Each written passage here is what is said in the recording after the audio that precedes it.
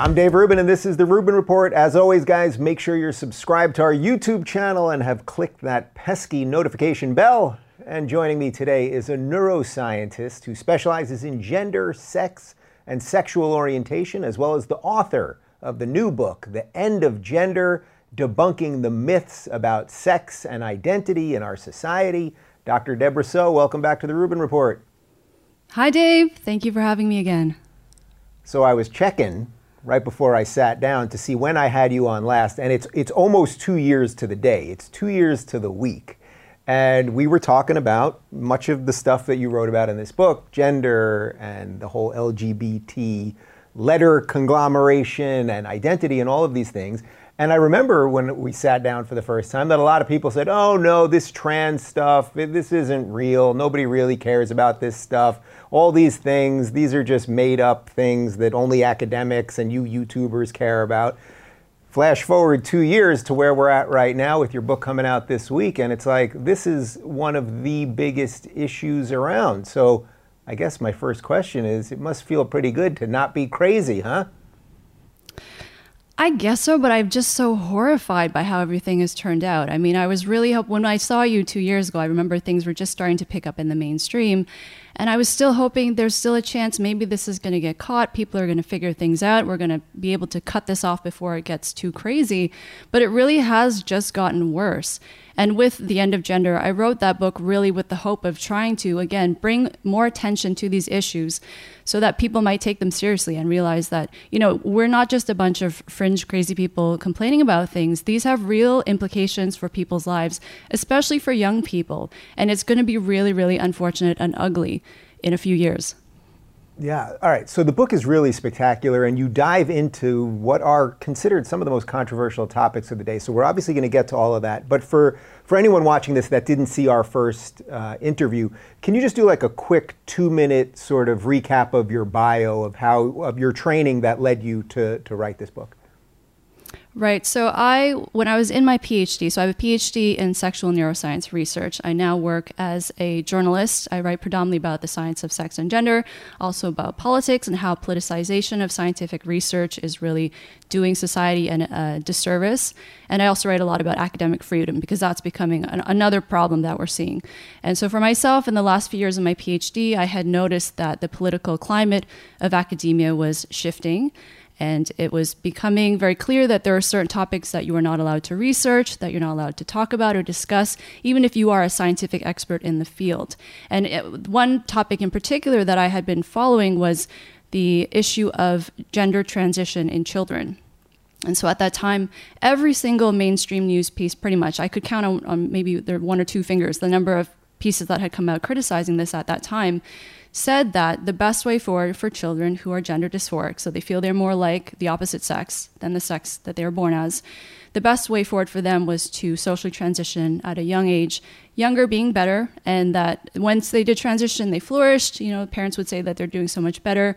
But from a scientific perspective, all of the research literature suggests that it's actually better for these children to wait until they reach puberty. There's a very, very high chance that they're going to outgrow the way they feel. They're more likely to grow up to be gay in adulthood. And so I wrote an op-ed about this, and I waited about 6 months because I didn't know if I really wanted to publish it because I knew it was going to be, there's going to be huge backlash. And I asked a number of my mentors and colleagues what I should do. And I remember one of my mentors said to me, I asked him, should I wait until I have tenure? Because at the time I had planned to stay in academia and I had a whole plan in terms of what I was going to do in terms of my research. And he said that tenure would not protect me in this climate. So I decided to publish that piece. And it was a difficult time. I'm really glad I did it. And I write in the book about, you know, what that process was like for me and what it was like being mobbed really badly for the first time. But once you get through your first mobbing, you're fine. And, you know, they can't stop me now. Yeah, it's funny because, you know, I've been through my own version of the mob thing, and I feel the same way. Once you get through it, you will survive. It's going to hurt, it's going to suck, all of that stuff. But once you get through it and survive, you will be stronger on the other side. Could you just talk a little bit, though, about the reaction from your colleagues? Because I think a lot of people can't accept somehow that academia could be this corrupt, that when you write a paper using scientific evidence saying that you know, when you transition this young, it doesn't necessarily lead to a happier life, and you use data and evidence to support that, that you still get hit from the other academics. Like, I think people can't really, the average person who's not in academia can't really understand how that happened to academia. Well, I would say within sex research, which was my discipline, it really has been like a canary in the coal mine, because we saw these issues, especially left-leaning science denial. This has been an issue for decades in sexology, which is the scientific study of sex and gender.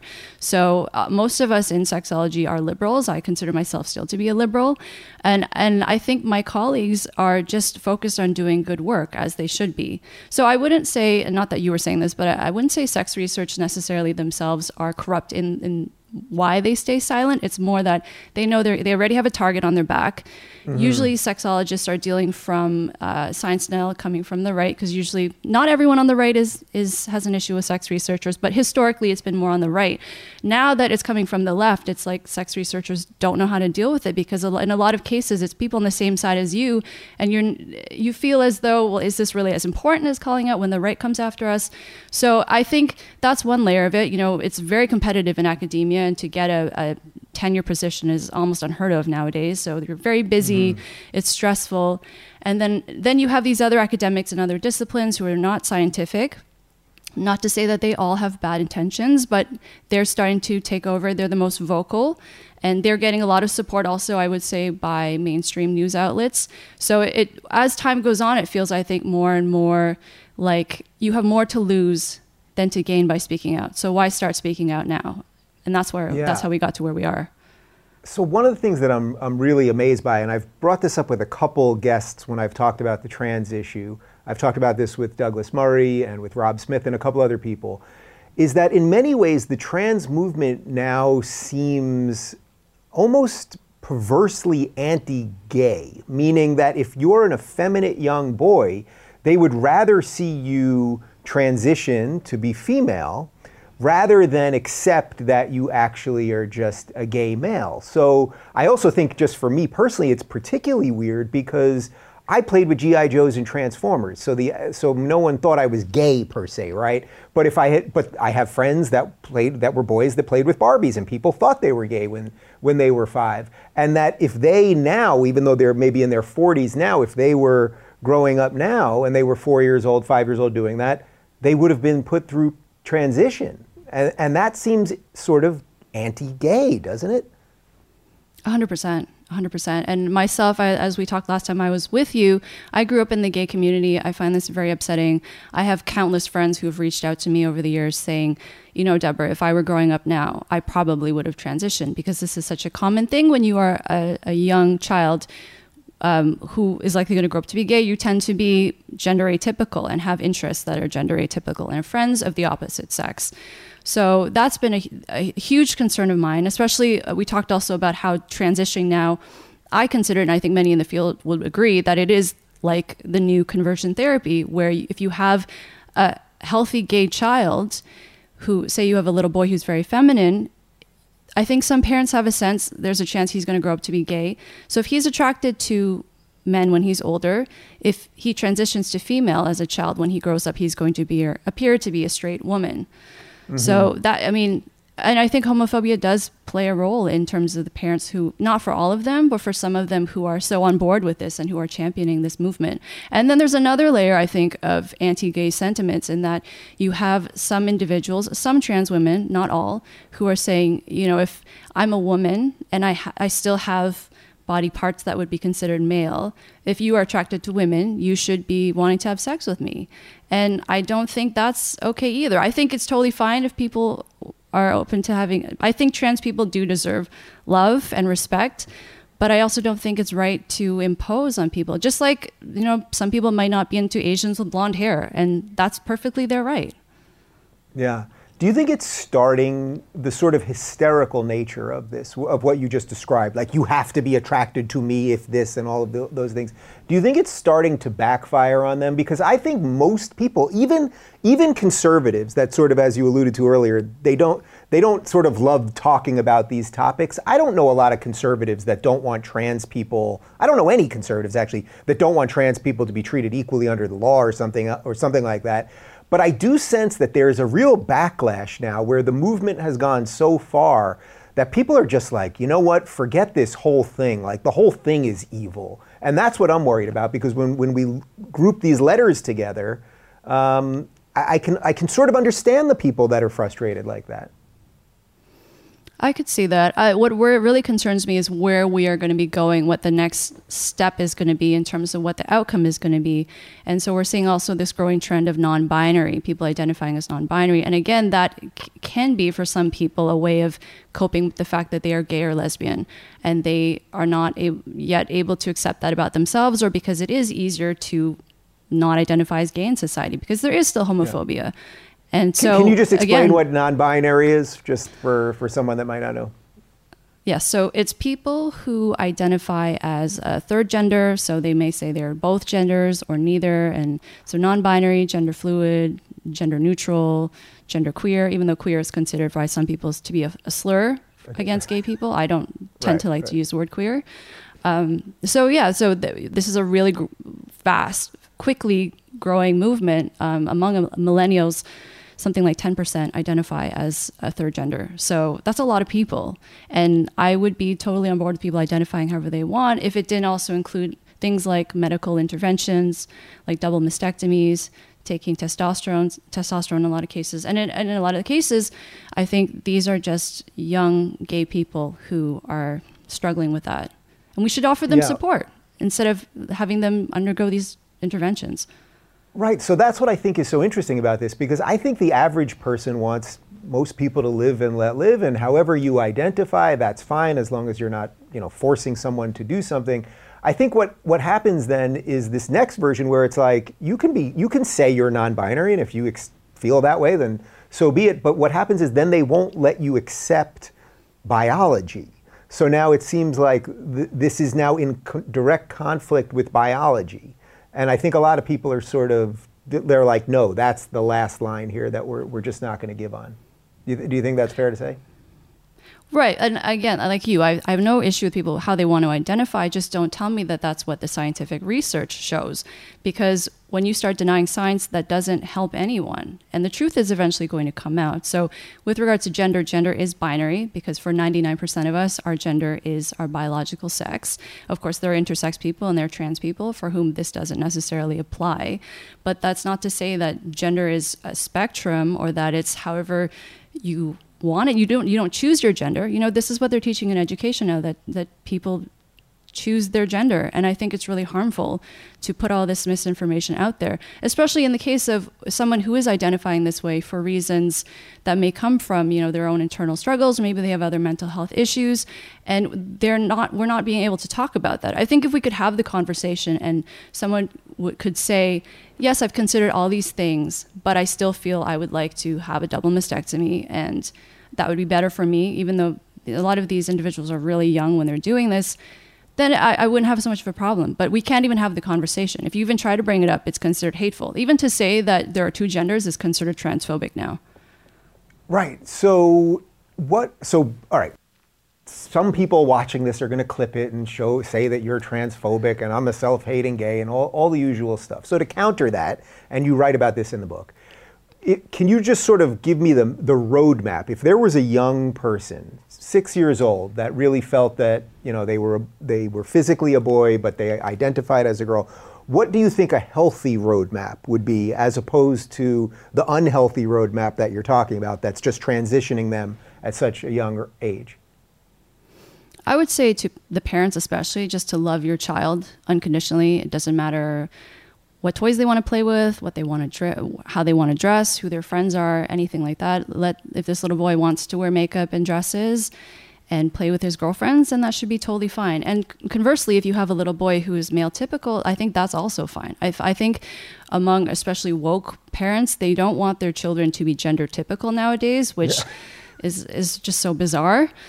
So it's like the inverse of what it used to be, that parents didn't want their kids playing with gender atypical toys because they're afraid their kids are going to grow up to be gay. And now it's that they don't want them playing with gender typical toys because they think that's going to limit their growth as an adult. So just leave him alone. And if he says he wants to be the opposite sex, see how he feels at puberty. Right. So then what does that look like? So now, okay, so the child, they love them, they let them play with whatever they want, be friends with whoever they want, to wear whatever they want, etc. Now puberty comes along. Then where are you at?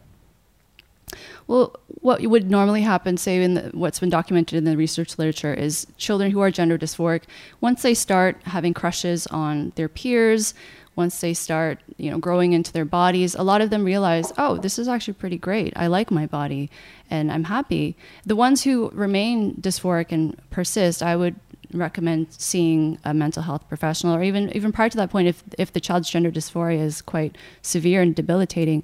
The issue, though, is that nowadays, the vast majority of mental health professionals who work with gender dysphoric children and even gender dysphoric adults are, I don't want to say that they're compromised, but definitely ideology is playing a huge role in terms of how they practice, because they cannot, by law, say anything other than, yes, if you want to transition, I'll help you. I'll help to facilitate this, because they're going to be accused then of practicing conversion therapy, even though conversion therapy for gender identity does not exist. There's a difference between conversion therapy for sexual orientation, which, as we talked about last time, is not effective. It should not be done.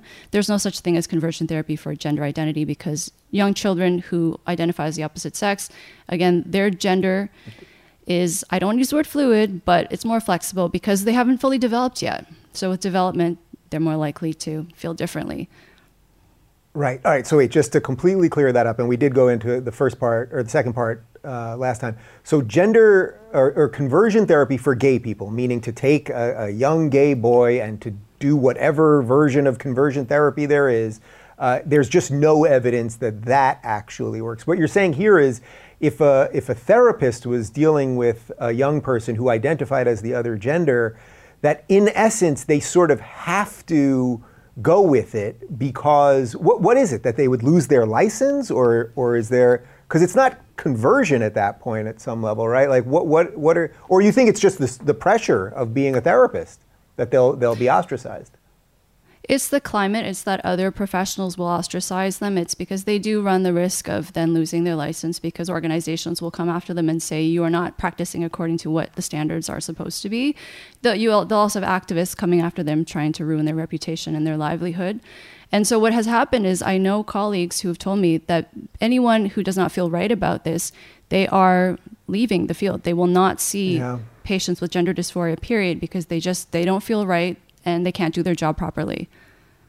Yeah, all right. So I know you're a neuroscientist first, and you talk a lot about the brain science behind some of this stuff. Can we do like a sort of simple version of what, studying the brain would show you about, say, what a cisgendered heterosexual brain might look like versus, the brain of a gay person versus a trans person?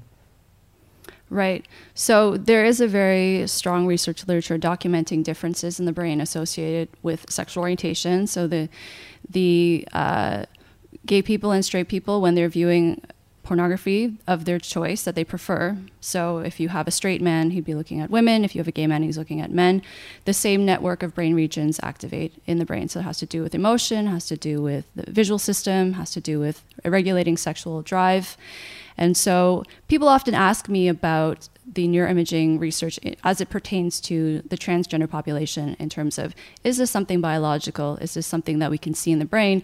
Because I think regardless of what your political affiliation is, people are curious to know, is this something that it is hardwired or can it be changed? Most people on the left, I would say, argue in favor of biological or brain-based explanations for gender dysphoria, because in their mind that justifies transitioning. And I have to be clear, I do think that adults should be supported in transitioning. I have no issue with that, and research does show that for adults, transitioning can be beneficial for them. So the issue I have is when people start taking, again, the research and trying to bend it to fit their political narrative. And so we had one study that came out, I think it was a year ago, that was in children with gender dysphoria. So the research literature to date has been looking at gender dysphoria in the brain, has been in adults. And so what it has shown is that adults with gender dysphoria, their brains are shifted in the direction of the sex they identify as opposed to their sex at birth. So if you have a trans woman, so she was born male, identifies as female, her brain is shifted in the direction of females. But the thing is with all these studies is that they are conflated with sexual orientation. So again, everyone in the study, so if you have a trans woman, she was born male, identifies as female, she's also attracted to men.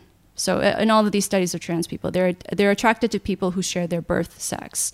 So from a sexological perspective, because it can get a little bit confusing, sexology, we consider sexual orientation for someone who's trans is based on their birth sex, as opposed to how they would be post-transition. So all this to say is with the kids, this study got so much media attention, people saying that gender dysphoria, see, it's in the brain, because they similarly showed that their brains were shifted in the direction of the sex they identify as, and this was taken to be support for early transitioning. But again, we don't know.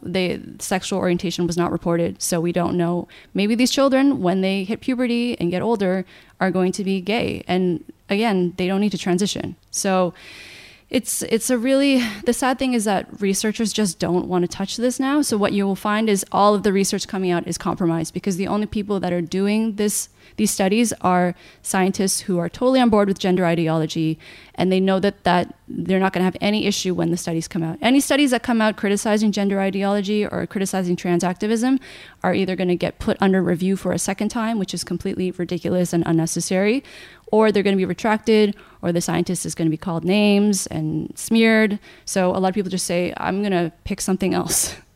Yeah, well, that's why I find what you do so fascinating, because it's like sex is always controversial, period, in eternity, in human history. Everything about sex is controversial. And then when you couple it with this new woke ideology, it's like I could see why someone like you would be worried, years ago about putting that paper out, or why the average researcher now is just like, I don't need the headache and I'm not going to do it.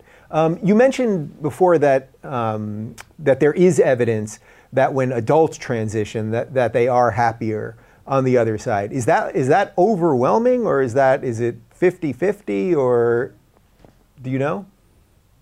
There was a meta-analysis that showed that it can be beneficial, but I think what's important is that it's taken on a case-by-case basis, and that each individual is able to get the support they need and to go through a proper assessment with a mental health professional to determine, is their gender dysphoria really about gender, and is this something that can be solved through transitioning? Because in a lot of cases, there are other issues going on. There was one study that showed for people who present with gender dysphoria, as many as 60% have another psychiatric mental condition. And so that's something that needs to be taken into consideration. But the thing is now, people don't even want to say that gender dysphoria has anything to do with the mind or mental illness, because mental illness is stigmatized. And I don't think mental illness or gender dysphoria or transitioning should be stigmatized. But there's no way we're going to remove the stigma if we are not able to talk about it openly.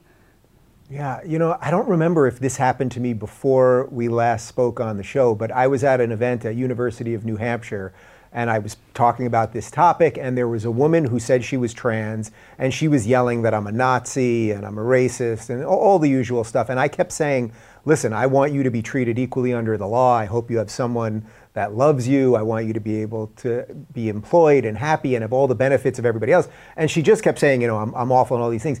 You're not going to believe this, or maybe you will. It turns out that she was a gender studies professor at the university. I assume that's pretty consistent with what you're hearing at the university level too, right? Not just the research level, but just even at just the university, the teaching level.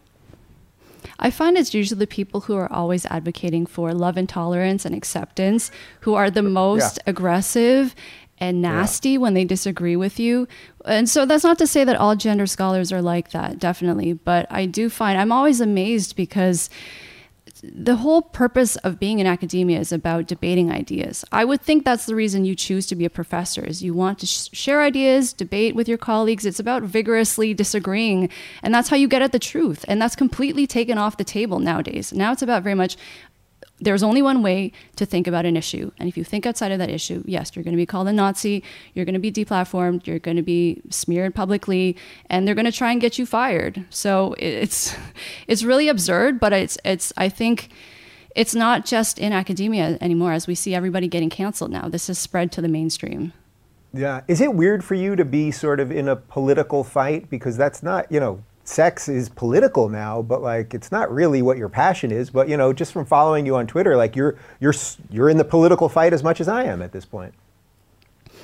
I didn't ever think this is what I'd be doing. I really thought I would be a scientist. I've always loved to write, so I was hoping to maybe write one day, do a book one day, and the fact that I've gotten the chance to do one now has just been such a blessing, and I feel so grateful.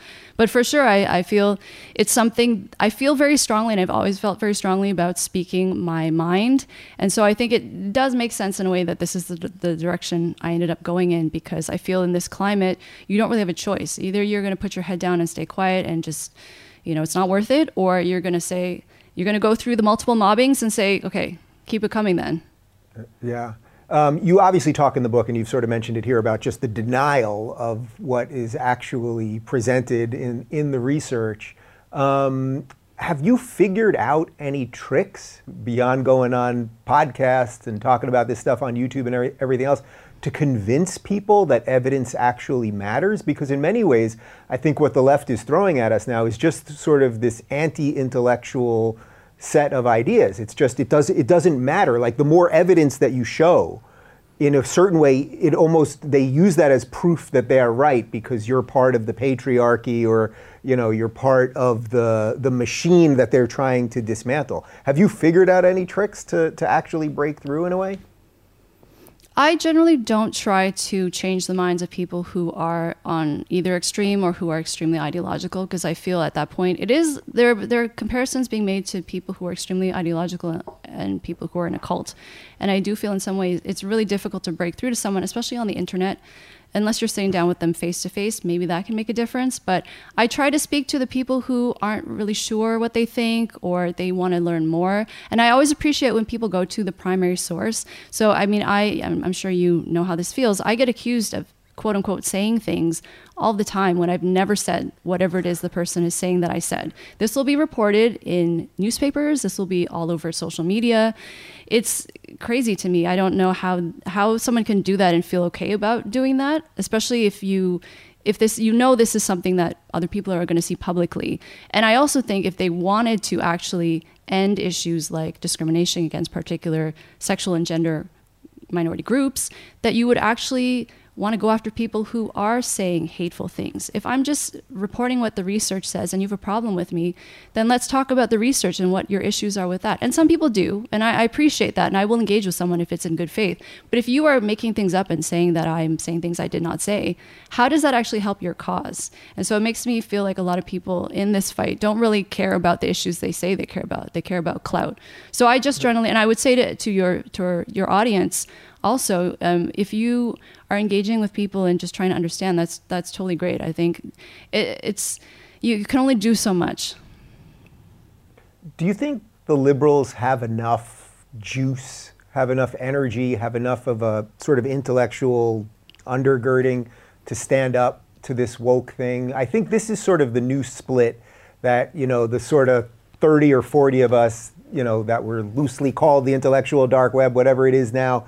We were sort of warning about all of this stuff, and I see a real split occurring at this point where there's some of us that sort of think that liberalism can somehow fight the woke thing, even though I personally see no evidence of it. And then there's the ones that are I think more in line with my thinking on this, which is that there's a lot of bridges to be built to the right. It doesn't mean that those guys are perfect all the time. And as you said, you still identify as a liberal, as I do as well.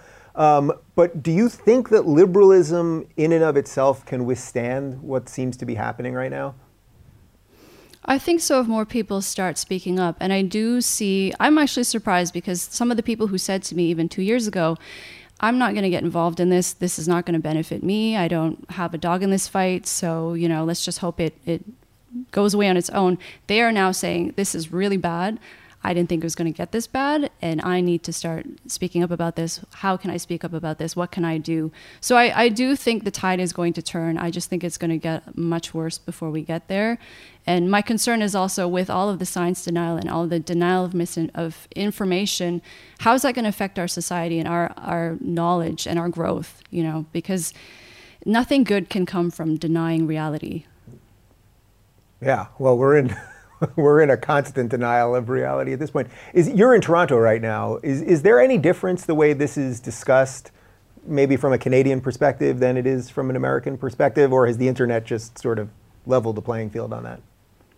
I think the biggest thing, like what I tell people I know, is just to try to stay off social media as much as you can, because that really exacerbates everything. It doesn't matter where in the world you are. I think social media is really polarizing us. In terms of differences between Canadians and Americans, I think we're just as bad, or we're getting there. So don't worry. You're not alone. Yeah, we export everything. So the title, The End of Gender, I thought was kind of interesting, because it's like you're dealing with and unpacking all of these seriously complex issues related to identity and gender and everything else, but you're calling it the end of gender. Do you think that what we're left with at the end of this conversation, if we can truly have it honestly, is that gender won't matter, won't exist? What do you mean by the end? Yeah, let me clarify, because when I announced this, when I announced the book on social media, people got upset at me because they thought I was saying that this is like the very super woke, far left end of gender, and that gender doesn't exist anymore, or that gender is completely what you want it to be, and it's based in self-identification, and there's no tethering to biology or objectivity. And that's not at all what I'm saying, and I really want to emphasize. That's why I'm asking you. That's why I'm asking you. Opposite of that, I'm saying gender is very much biologically based, and it is the misinformation and denial of science and denial of biology and denial of evolutionary psychology that is leading us to not have a proper understanding of gender, and that's why I see its demise. Yeah. So paint the picture that turns some of this around, besides just some people getting braver, like the political part of this even. I mean, when you see at this point all of these, the LGBT organizations that at this point I think are just basically using gay people to now push the gender stuff. I mean, what has to happen to them? Are there nonprofits that are fighting this from a correct scientific perspective? Like, what has to happen now, really? What I see happening, and I actually have a line in the book where I say I'm appalled, and I love the gay community, and I have many gay men who've reached out to me over the years, complete strangers, who say to me, thank you for saying what you did, because I was one of these children. I actually had one individual reach out to me and tell me around the time my first op-ed came out, he said, I was thinking of transitioning, and I read your op-ed and I decided to wait, and I'm so glad I did. Wow. So there is a line in the book where I say I'm appalled at the number of gay men who are in support of transitioning children, because this is leading to the extermination of gay kids. And what I really think is going to happen, and this is so unfortunate, it makes me so sad, is that these kids are going to be changing their minds in a few years. I say 5 to 10 years. So what is this? This is going to be August 2020 when this comes out. So give it 5 to 10 years. There are going to be so many kids who are saying, why did my parents let me do this? Why did medical professionals let me do this? They are going to have issues from being on hormonal treatments, from surgery. I'm already seeing all of these young people, these detransitioners, and it really breaks my heart. And no one is listening to them, and no one is taking them seriously. And there are going to be tons of class action lawsuits. And I already see good clinicians in the field who are concerned because they know it's coming, and they feel at a loss, because we've been trying to raise attention and get people to take us seriously, but they just call us transphobic. Right. And by the way, it's not just the personal issues and the medical issues and everything else. There's going to be an insane amount of legal issues that pop up there. I think there's going to be kids, they'll be young adults at the time that are going to start suing their parents. I think they're going to start suing the doctors and probably everybody else involved. I'm sure there are lawyers looking at that right now. There's got to be, right? And I would say to your audience too, because I'm sure they have been following these issues as well, pay attention to the people who are most loudly and proudly embracing this and saying this is great for the kids, because when this time comes, they're going to turn around and say, we had no idea this was going to happen. And they're going to pretend that they had no idea when they are coming after those of us who are speaking out about it. I know. It's a little weird to be ahead of the curve, isn't it? Because you kind of feel like you're behind it sometimes as the things start to come true. It feels the odd thing, and when I was writing this book, I felt the whole time, it was a very emotional process for me, because it felt very much like those of us who see it, it's like we're able to see the future, and we're just trying to scream as loud as possible to get people to pay attention. Don't I know it? I know it. You just mentioned the detransitioning part of this. Is there a lot of literature, or a lot of research on that as far as how many people have done it? Are they happier after? Are they suicidal after? I mean, what do the numbers look like on that? There was one study in Sweden that looked at people who had transitioned and then changed the marker on their legal documentation and then changed it back. And they found that about 2% of people who had transitioned changed back. But the thing is, not everyone who detransitions does it legally. And also the data collected for that study, it finished at around 2011, I think it was. So that was before this huge influx we see of young people, especially young women, identifying as male. And I've written quite a bit, and in the book I talk about rapid onset gender dysphoria, which is this phenomenon of young women who are very quickly identifying as male, wanting to transition to male, taking testosterone, again, getting double mastectomy. When they were very gender typical as children, it's usually very out of the blue. Usually they have other mental health issues like autism. For a lot of them, they have sexual trauma that's not being talked about. And so we don't yet have the data for that. We don't know what that's going to look like. Although there is one county in the UK where hundreds of detransitioners are coming out and saying, I have autism, I'm lesbian, and why didn't professionals, do what they should have done, which is ask me questions. Yeah, I can't imagine discussing anything almost more controversial than that. You couple this sort of rapid transition with autism, and then you get, people to try to talk about that. It's like, no one's going to, you could see why the average researcher would just be like, no way, I'm not doing this. No, and it's difficult enough to get a study published. You have to get funding for in the book I talk about a number of situations where researchers have gotten approval and they've gotten money to do their study, and still they have to deal with all these extra roadblocks that pop up, or people coming after them and threatening them. So at the end of the day, the science is taking a very unfortunate turn. I think we're going to look back on this period with a lot of horror and disappointment, but I'm hoping that the outcome is not going to be that terrible if we start speaking out about it.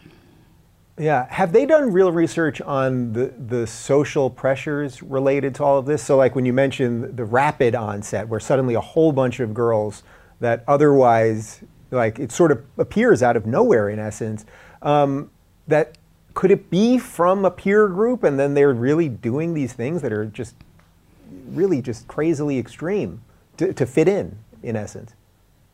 Yeah, so the one study that's been done on rapid onset gender dysphoria to date was published in 2018 by Lisa Littman, and the research did suggest that there's a peer contagion aspect to it, in that these girls, so for 40% of the girls in the study who had come out as trans very quickly, they had at least half of their friend group also identify as transgender, which is 70 times the rate of what you would see in the general population in terms of people who identify as transgender. So that in itself should raise a red flag in most people's minds. But people are saying, oh, this is due to greater social acceptance. But if that's the case, why is it you don't see the same thing among boys? You don't see the same thing among people of different ages. It's very specific to teenage girls and young adults, young women. Yeah. So what do you make of that? Because young boys, young boys can be susceptible to peer pressure and all that kind of stuff too. So what is that about then?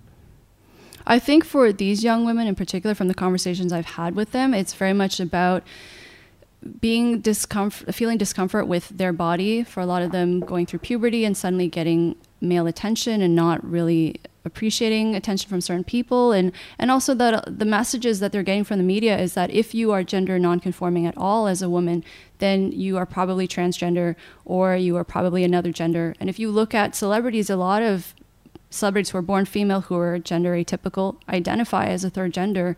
So I think no one is saying to them it's okay if you are a young woman and you are different or you feel like you don't fit in. It's okay. That's normal. Another thing is a lot of young women are being told if they don't like getting a period, that means that they should be a man. And I'm thinking, no woman likes getting her period. That's just part of being a woman. And it's amazing. I love being a woman. I take a lot of pride in being a woman. So I just wish that we could have this conversation, or there was more of this happening, because they're not receiving this information. They're only receiving one message. Yeah, so I'm going to sort of give you a theory that I've been trying to put together through some of my own interactions. So this is not scientific in any way, but I think there's probably something to it. that what I find on Twitter is the angriest and most hostile and awful, saying the worst things possible to me. Whenever that happens from one of these anonymous accounts, I go to the account and almost without exception, they have their gender profile, their pronouns in there: he, him, she, her, z, the whole thing. And I do think there's a sort of connection between, I want to be very clean about what I'm saying here, that there's sort of a connection between knowing who you are and knowing reality as it is, and then being happy or functional or something. Can you clean this one up for me? Because I haven't fully pieced it together. But I do think it's quite bizarre that the people who are constantly preaching about tolerance and diversity and everything else are in many cases the ones that act completely the reverse of that. I think part of that could be because gender is so trendy nowadays, and it's because people are given attention and praise for identifying in a way that is different from male and female. I think for some people, and this is not to say that everyone who identifies as something other than male or female, or anyone who doesn't identify as their birth sex, has mental psychopathology, but I do think for some people who have pre-existing psychopathology, they're latching on to gender and this movement as a way to bring about meaning in their life, or as a way of feeling good about themselves. And so anyone who questions that, they take that very, very personally and very deeply. And I think that's part of why they lash out in such a horrible way. Yeah. What do you make of the intersectional piece of this whole thing, that even related to everything going on right now with the protests and the riots and Black Lives Matter? We had the initial Black Lives Matter movement, and then about 10 days in, there was this massive rally, I think it was in Brooklyn, for Black trans lives. And I never heard anyone that had a problem with Black trans people. I mean, these things have all become something that's not quite what they are. Can you explain sort of the intersectional piece of this? How they all kind of link together? I'm not a fan of intersectionality, as you probably know. So I just see it as a way for people to further promote their own personal agenda. I have nothing against wanting to protest for trans lives or Black trans lives or anyone's life or Black lives. I'm all for it. But it's when you start being authoritarian and starting to shut down scientists, right? They had a day where this was not about Black trans lives, but they shut down STEM for a day in the name of fighting racism, which makes absolutely no sense to me.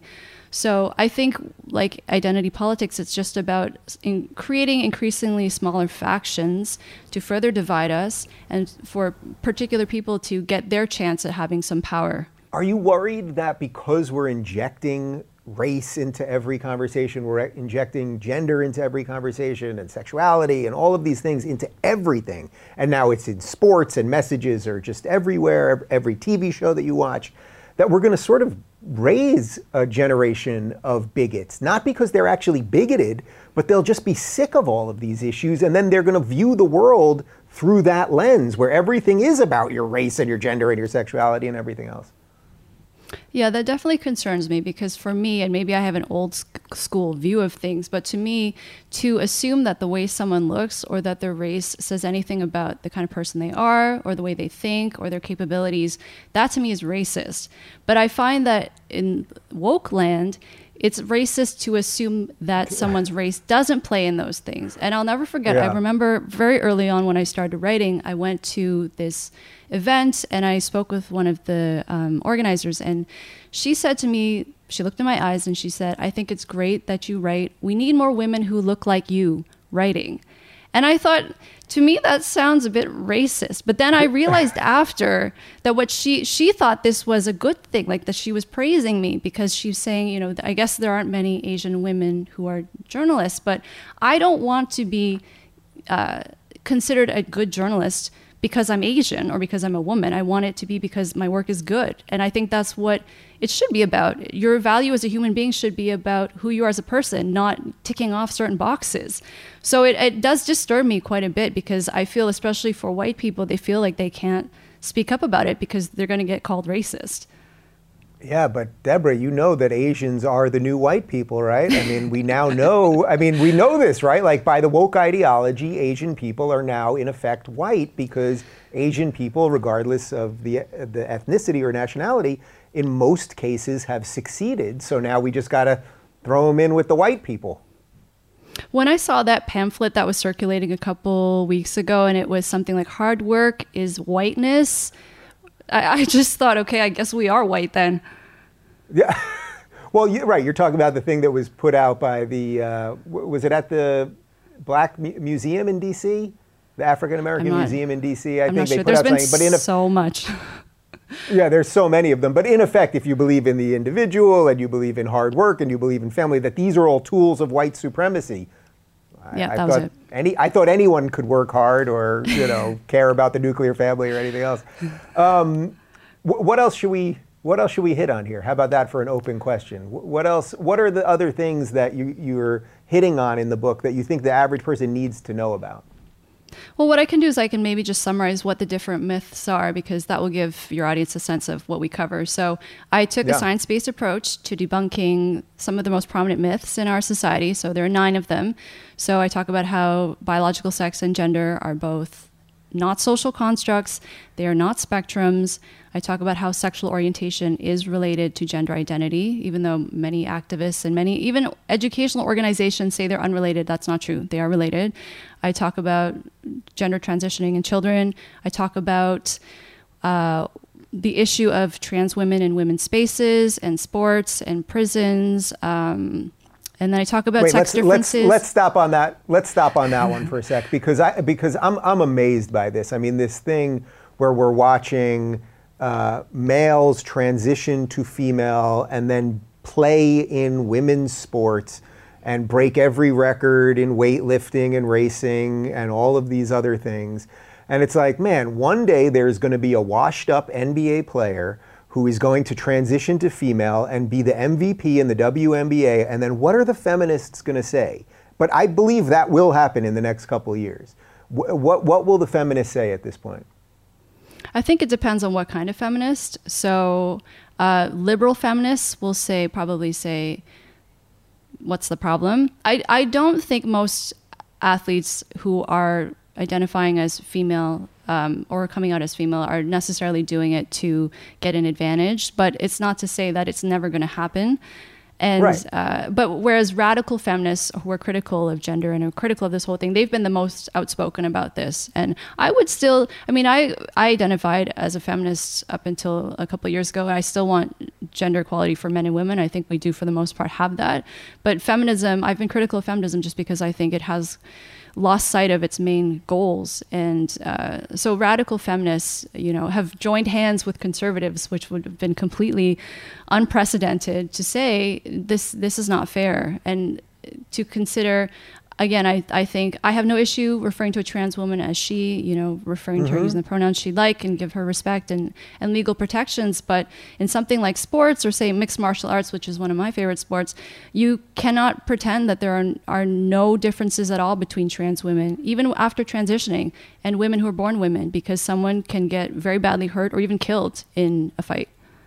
Is the irony then that I guess the radical feminists, would they argue that there should just be no women's sports at that point? If gender is just a social construct, wouldn't they just say, okay, well then there shouldn't be any women's sports? But then unfortunately what they would end up with is that there would be no women in sports, or very few women in sports? Wouldn't that be the end outcome? My sense, so I'm not a radical feminist, so I don't want to speak for the community, but my sense would be, because they don't deny biological sex being real.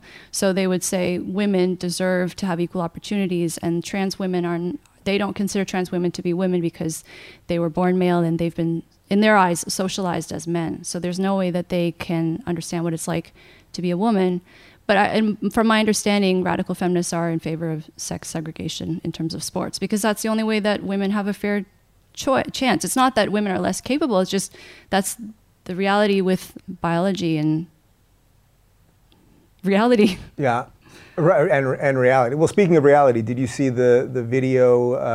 Joe Biden was at the LGBT Equality Forum, and he said that it's not what gender your birth certificate says that should decide what prison you go to. It's what gender you identify as, meaning that you could just say, okay, I'm a woman. You could be a male murderer, say, I identify as woman, and then they'll put you in a female prison. I mean, stuff like that must make your head explode.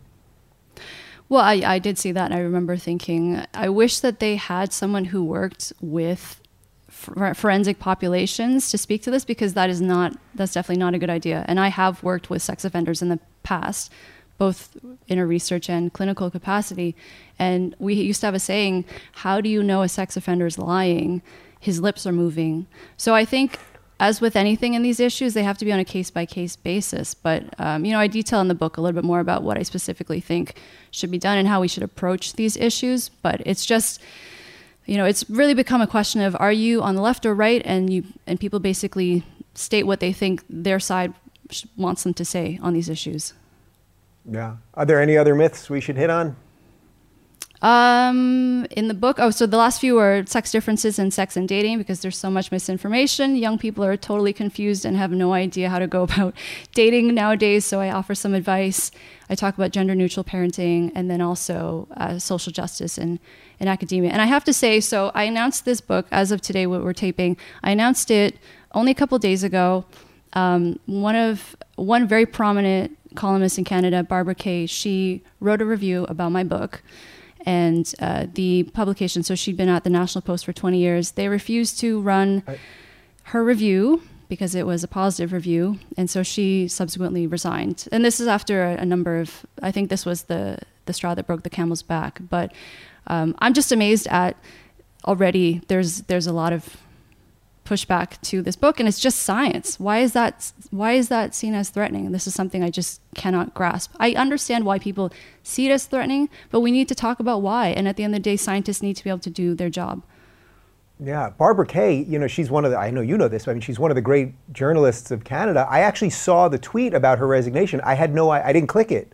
I was doing a couple other things. I had no idea it had to do with your book. That is unbelievable. Absolutely. Well, unbelievable. Everything's unbelievable now. So I guess it's totally believable.